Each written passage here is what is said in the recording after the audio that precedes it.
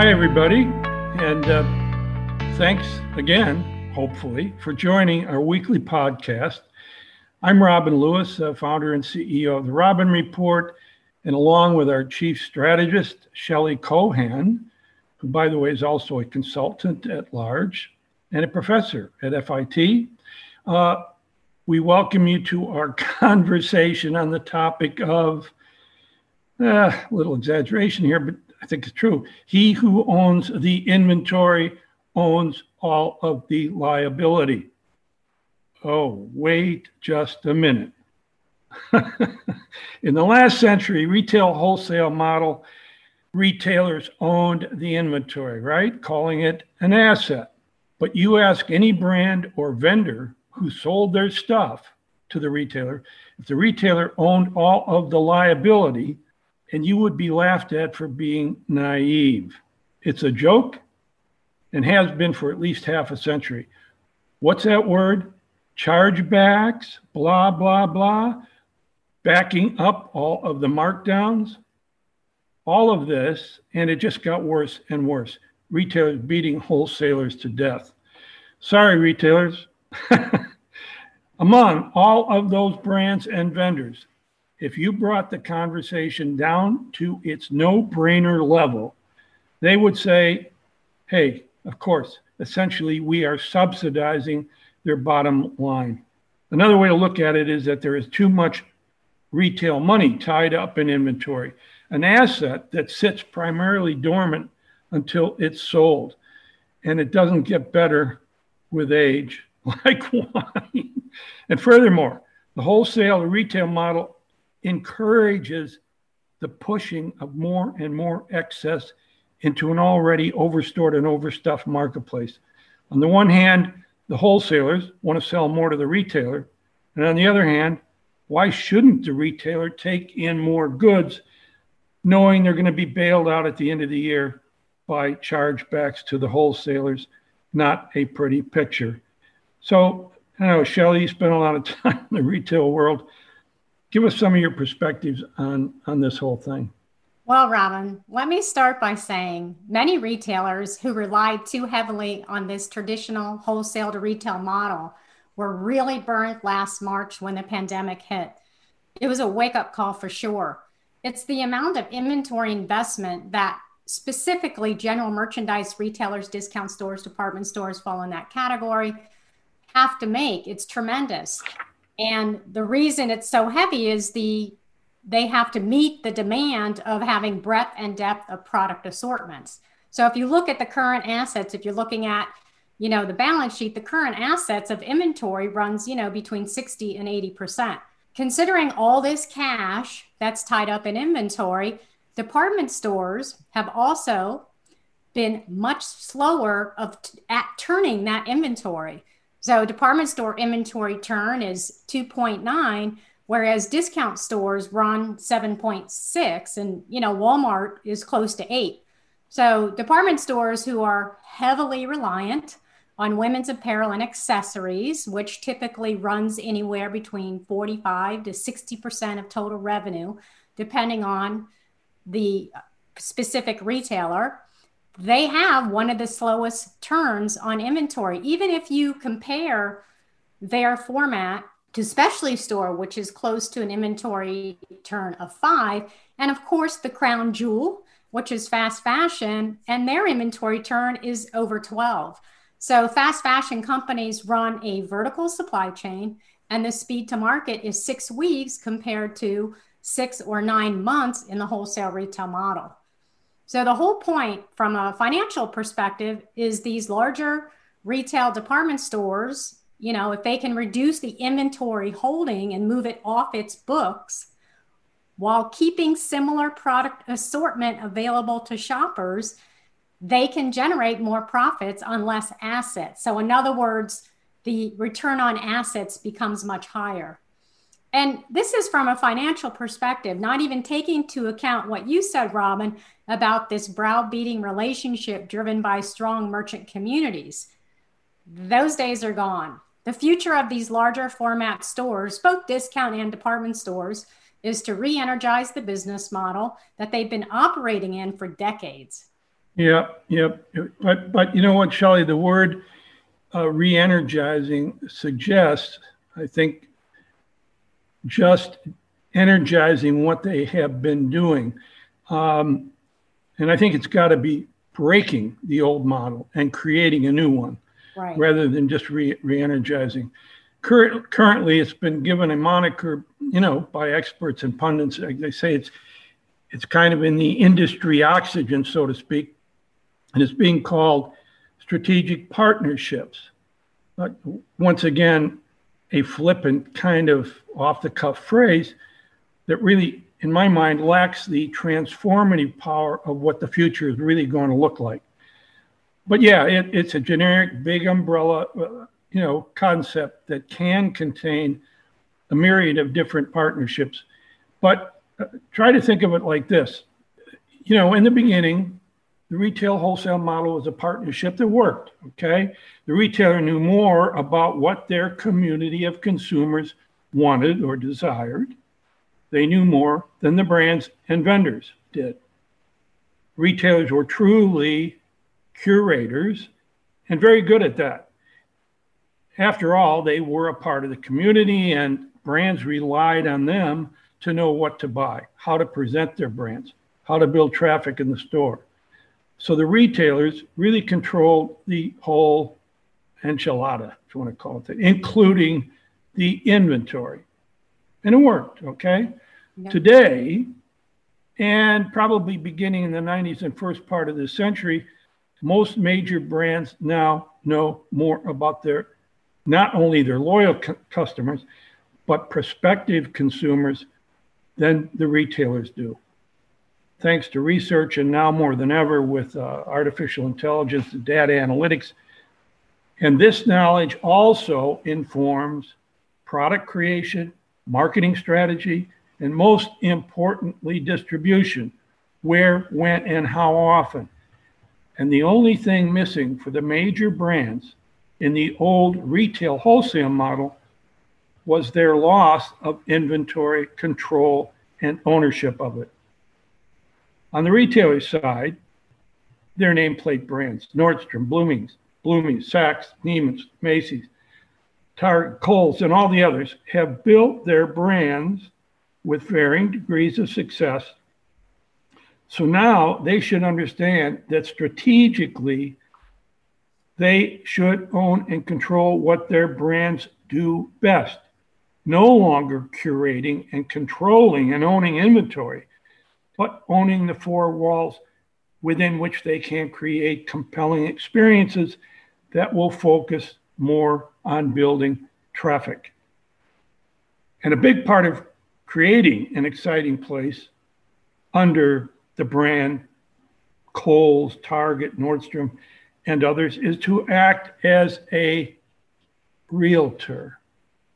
In our book, we called it an enclosed mini mall, and invite the brands that are compatible and synergistic with their nameplate brand. However, and as I said, all of this is just the beginning.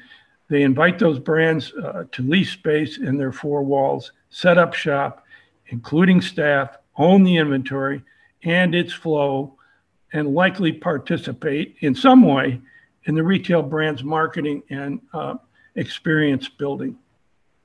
In this new model, both the retail brand and the product brands control and do what they do best and build the synergy that ultimately, obviously, raises the level of consumer traffic and experience. And Shelley, a pause here. I really need to clarify for our audience and for myself once again that I am not talking about the old concession model, okay? It's been around for a long time, big in the EU, Japan, Asia, because I'm told by others, way smarter than I, concessions only work in a few large flagship stores like Selfridges, for example. My poster child for this model, who only had one major store in London. I'm told the model is too complex to operate across a fleet of hundreds of stores. many in markets where the better brands would not want to lease space, estimating that they couldn't do enough business to justify the lease. So I'm talking about a totally different model here. You know, I just mentioned it. They need active realtors as a mini mall. And this model is one that has the retailer in any sized market leasing space at the going real estate rates in those markets. I will probably be told I'm out of my mind, but Shelley, help me out here with the other parts of this, knowing that you had a lot of experience during your career with the complexities of these arrangements. Throw some of them out so we might find some of the holes in this logic. Well, Robin, concessions, or what we used to call lease agreements of the past, were these long drawn out agreements that were very complex and highly beneficial more towards the retailers. And what's interesting is that lease agreements or leased operations was typically run by the operations team. So it was more about executing policy procedure and versus brand building and business collaboration. So typically these agreements were based on square footage in the store, location of the floor space. They were built with various levels of, payouts and sales level achievements. And the more the vendor made in revenue, the more it paid the retailer. So, and included in these agreements were, marketing terms, pricing terms, policies. So these types of agreements were not sustainable across all markets in all store locations. The business was run based on a set of rules and policies and really lacked a collaborative effort to drive a strategic partnership.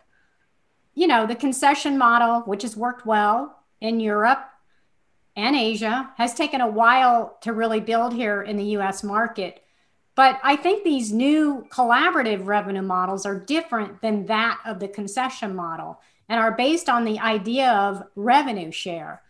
So the brands control the inventory, the pricing, the staff or staff training, and even for e-concessions, the brand helps with website design and take on some of those operating costs of the business. So the partnership becomes this collaborative effort and less of a dictatorship based on part of the retailer. In both models, the concessions of the past and this new revenue share of the future, the key advantage is this lack of inventory investment on part of the retailer.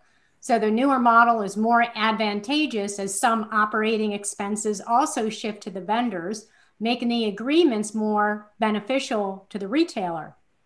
But also in the collaborative revenue share, there's a huge opportunity in this direct-to-consumer model, which further reduces risk on part of the retailer and vendor, as items being purchased can be drop shipped and be based on consumer demand. So this reduces supply chain costs and the inventory holding for both the retailers and the vendors. For general merchandise stores, this collaborative partnership makes sense, and it allows these large format stores to grow and continue to provide relevant experience and product to the target market. But they have to pick the right collaborators and the right partners. And they also, the department stores, they can't give up, and the discount stores, the general merchandise stores, they can't give up on this idea of private label. The private label brands that resonate with the core target market. Target and Nordstrom's have done a great job of this in the fashion apparel categories. Yeah, very good point. They can't give up the private brand, efforts and strategies. They really do work. And I misstating that, but that's a very good point. And also, you did a great dive into the weeds here, Shelley, and a lot of issues around why the concession model needs to take on a different process. Currently called strategic partnerships, and your idea of a different revenue sharing. And any smart CEO today, brand or retailer, realizes that the traditional wholesale retail model is a conflictive non-relationship. The retail wholesale concept, in my opinion, is a dead man walking, and it's soon to be dumped into the trash bin of history. Hate to say it, but it's my opinion. Technology and consumers are informing us that there is a totally new future of how product and retail brands will interact, how they will partner in ways that will create synergies for both, and ultimately a more personalized and compelling experience for the consumer. And by the way, you've heard and seen it happening. The recent moves by Ulta and Target, Sephora and Kohl's, Amazon and others, Tonal now at Nordstrom, and many others across the board. As I have said, those brands, by the way, overnight get hundreds of new distribution locations for very low time and capital investments. You know, Robin, I think you wrote many years ago about the long tail theory, these small niche kind of businesses being more impactful in the retail landscape. So if you're saying that these small niche nimble businesses keep growing and delivering relevant product to the marketplace, and the traditional supply chain, this wholesale to retail model is dead, does that mean department stores are doomed? Well, Go ahead. I don't think they're dead or doomed for sure, but I think the future of the larger format stores, both discount and department store, really have to re-energize the business model that they've been operating for decades. I know you don't like that word, re-energize, but they have to kind of really take a good look at how that model is going to work going forward. That strategic model really makes sense to let expert brands run themselves with autonomy and control. I mean, if you take Target, for example, and you look at their beauty business, you know, many years ago, Target ran a traditional discount beauty business in a discount store environment. And so that model then evolved to trying to go out and get some of these cool niche brands like Sonia Kashuk comes to mind, which has done really well there. The problem is that, you know, even with these new artists or new brands coming in, the experience at Target, to be honest, fell a little short at that time. There were lots of out of stocks, the staff wasn't trained. So in this next iteration, Target has made one of the best decisions, and that is to recognize it's not a beauty expert. And it's now going to allow Ulta Beauty to come in and help develop a proper beauty experience for shoppers. So other advantages are creating great collaborations with brands that really drive home relevant messaging and products to the target market. So Robin, you mentioned earlier in the podcast, this shift of vendors who used to know nothing about the consumer, now being so close to the consumer, they probably know more than retailers. And I think this is true. Brands have been listening and using data analytics to better understand their customers and the ultimate consumer. A great example is the iconic brand, Eileen Fisher at Nordstrom's. Eileen Fisher is very aware of its customer base. And Eileen Fisher teamed up with Nordstrom's on a gender neutral, sustainable collection, which, you know, really shares the values of both these massive brands. And that capsule was delivered when they launched their New York City women's store on 57th Street. That's a great example, Shelley, and we're going to see more and more of that. So, you know, I kind of like to sum it up a little bit with this. That the big legacy retailers built their brands on the promise to a select consumer segment that if they came to Nordstrom or Macy's or Saks or Neiman's, for example, that they would find almost everything they would expect from what that brand stood for, okay? Which the brand curated and purchased from hundreds of product brands because they knew their customers better than the brands that they bought from. Okay. And that promise and delivery of the consumer's product and brand preference was enough to build traffic into their stores. Okay. Now, the product brands, as we just mentioned, know more about their consumers than the retail brand does, and they can and are now going directly to their consumers, both online and building out their own branded stores. So at the end of the day, they will only seek out those legacy retail brands that are in consumer markets they want to be in, knowing their consumers are there, and they will negotiate with that retailer for the space they want in the store, and they will negotiate an arrangement for setting up their branded shop and running it as their own, including staffing and ownership of the inventory.